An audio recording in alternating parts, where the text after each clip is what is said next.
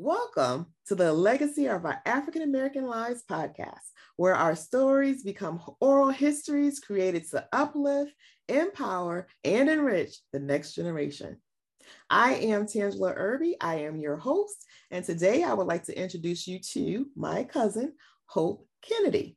Hope Kennedy resides in Boston, Massachusetts, and they've always just been a 3-hour car ride away. Growing up, we spent lots of time there with family. I had aunts there, I had cousins, and now, we're moving on to the next generation. Hope is the mother of one, Tashani.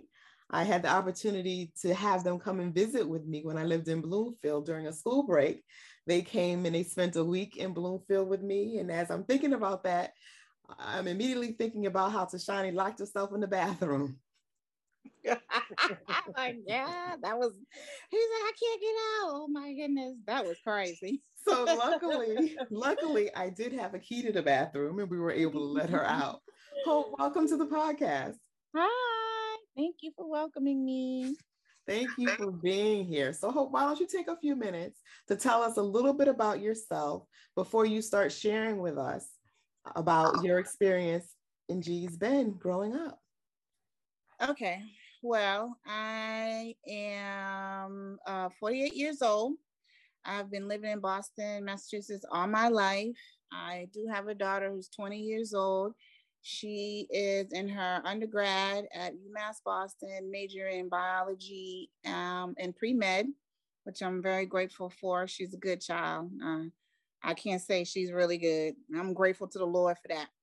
But I've been working in Boston Public Schools for over 20 some years. I've been working with special needs kids and I love my job and it's excellent. And I'll probably be doing it for another 20 years if my health stays the same. Glory be to God. I am a new homeowner, just purchased last August. I'm very happy about that. And I'm very happy that my cousin is doing these podcasts on behalf of our generation and our legacy. Thank you so much. I appreciate your kind words, and your family has always been very supportive. Your mother, your aunt, my mother, my aunts, they've always had a very good relationship. And I think that, we can also say that that relationship has been passed down to us. We don't always see each other. We don't always get to talk, but when we see each other, there's nothing but love. Right. Like no time has passed. Mm-hmm. Exactly. We just pick up where we've left off. And so we'll try not to be too silly on this call. Because I know that's right. Because I'm about to say the same thing. Tell you better not start laughing because it's going to be over clip. So, well, let's get into the business before we start being silly. I know, I did not get to spend a lot of summers. We didn't do summers in Alabama, but I know from an early age, that was what you would do. So I am excited to hear about some of your experiences and things that you remember from time with your grandparents. So can you just start off with telling us who your grandparents were? Okay, my grandparents was Mary Elizabeth Kennedy and Houston Kennedy. And, of course, they lived in Gee's Bend. And I would go there every summer. In the beginning, when you're young, you don't want to go. You got one street light. Lord Jesus, you got one light and everything else is dark. But however it may be, I have to say my grandparents were the best grandparents ever. I know a lot of people say that, but they were. They not only were grandparents, they was teachers. And I love the fact that when I went, my grandfather always knew one thing he made sure I had was watermelons. Every summer, he would get 2 watermelons and put them on the front porch. He said, "Hey there, gal, I got you them watermelons done." And I said, "Oh, thank you, granddaddy." And them watermelons be gone before the end of that week. You already know that. And I was just, sometimes we look back at things and, we say when we're in it, we really don't understand. But once we've gotten older and we have our own children and life presents itself, those things that they taught us comes back.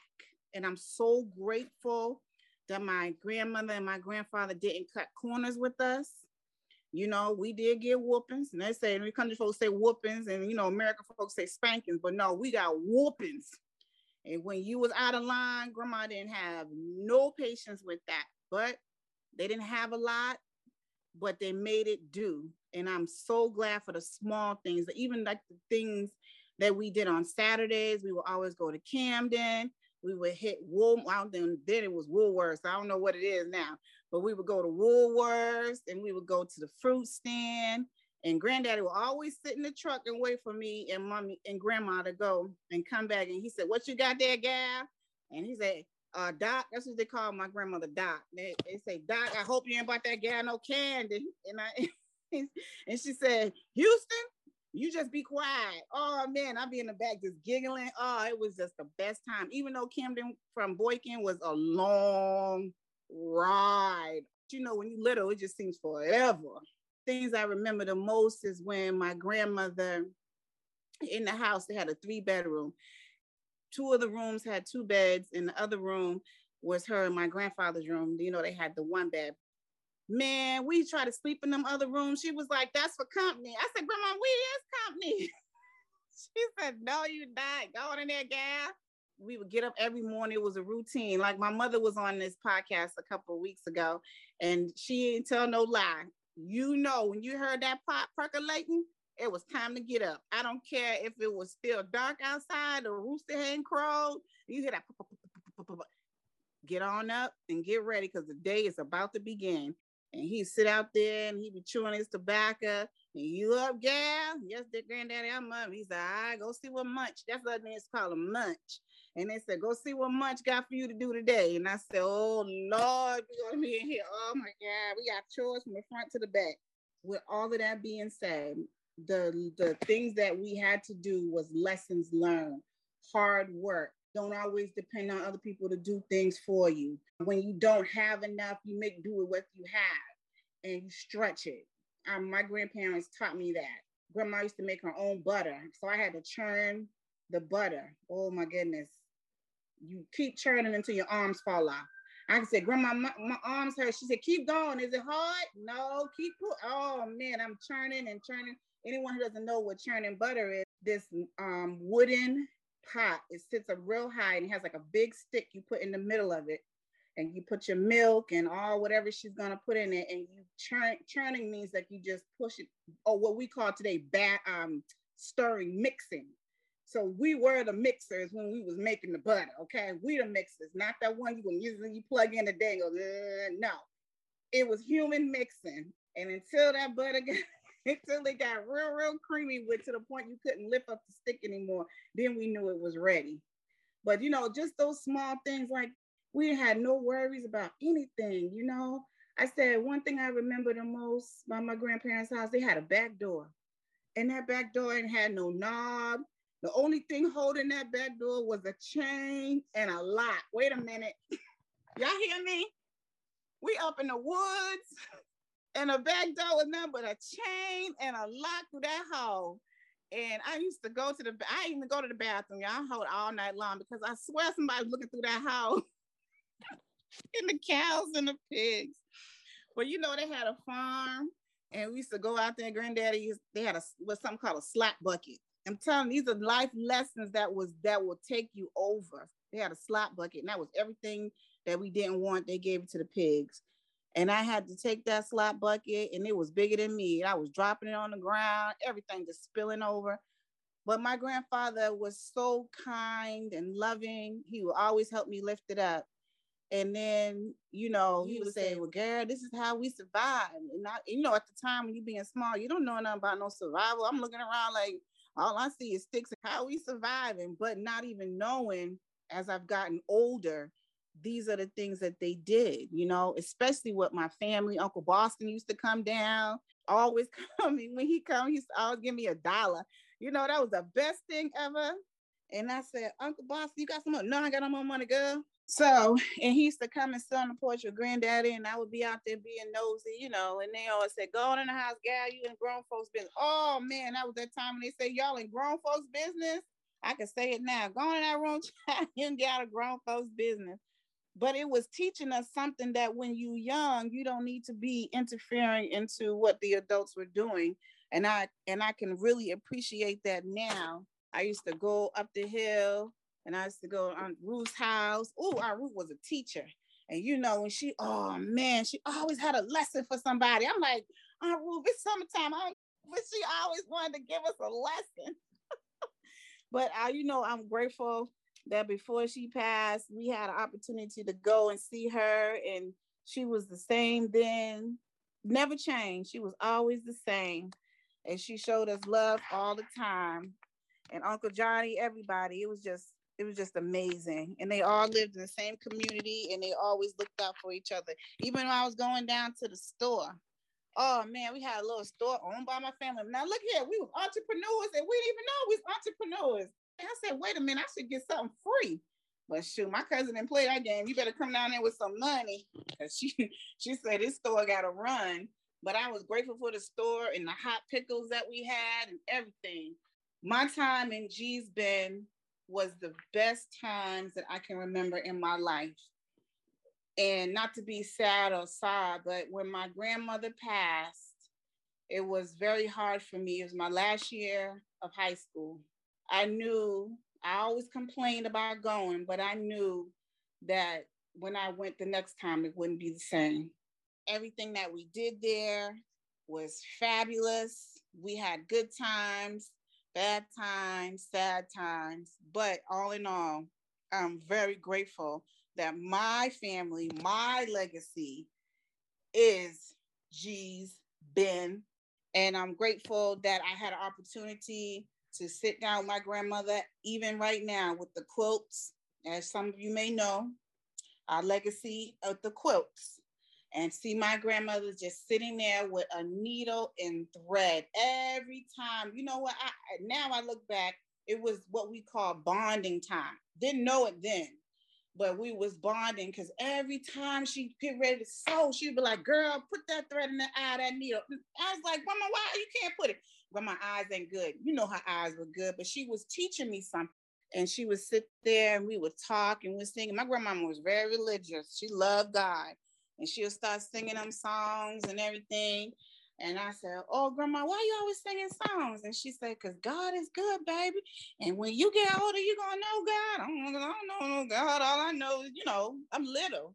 But now that I'm older and I've accepted Jesus Christ in my personal life, it's the best thing ever for me.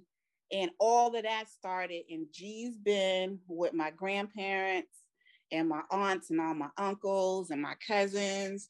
I remember a time when Grandma, I didn't know anything about planting anything, but at one point in time, we had to plant sweet potatoes. You better remember where you plant them sweet potatoes, because you'll be out there looking around, trying to dig up and don't even know where. And Grandmama would get so mad. She'd be like, Gal, you didn't know where you put them? And I said, oh, Lord, I don't know where them potatoes at. So I spent hours out there trying to figure out where I put them sweet potatoes. But I know one thing, I had better have found them, because Grandma's going to whoop me if I ain't get them and bring them back in that house. She could have easily said, forget it. But she was teaching me hard work and commitment. Once you start something, you stay with it. As a single mom and living in Massachusetts, no matter how hard things get, I always make sure that hard work and determination, I will come out on top. And I learned that from them. I do say this, is that I wouldn't take it back for nothing in the world, the experience and the love that I had when I went there. And I'm just so grateful that I am a part of this family and a part of this legacy, and that I have an opportunity to tell my story, because, a lot of times people don't have an opportunity to tell their story. What do you want Tashani to know about her legacy? Man, truth be told, I wish my grandparents were still living so she can experience the legacy. You know what I mean? Because these young people now, they think everything is money, money, money. Give it to me. Give it here quick. This, that. Do you know? But for her, she had, even though she's the only child, she had to work for everything she had. If she got bad grades in school, she was not getting that new PlayStation or that little Nintendo, Game Boy, whatever it is, whatever that she wanted.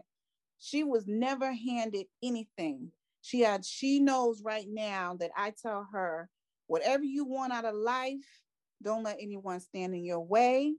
You work for it, and then you make it become yours. And that's why, and I think, honestly, I taught her too well. I'm teaching her how to weigh out things, do the things you can do and the things you can't do. you push it to the side for later. And that's one thing that I told her, and I always want her to see me as a role model. That's why I really made it my business to purchase a home so she can have something to call her own when I leave. And then I can leave down to her, pass down to her and her kids. And one thing about it is that also I told her, no matter how family does you or what they say or which direction they go, you still love them, you still respect them, and you still stay loyal to them. She's on that pathway just the same. And I'm grateful to that on today. Words to live by, words to live by. Well, Hopi, that's what we used to call you since we're going there today, right?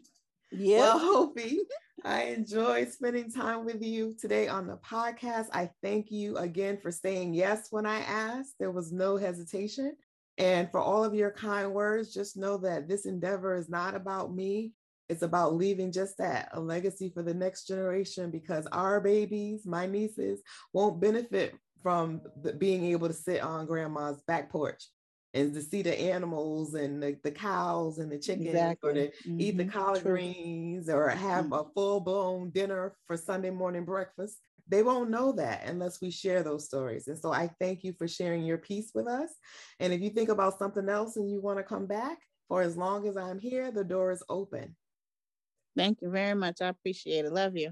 Love you too. And for all of our listeners today, I thank you for joining us on the Legacy of Our African American Lives podcast. Remember, our stories are oral histories that are created to uplift, empower, and enrich the next generation. Thank you for listening.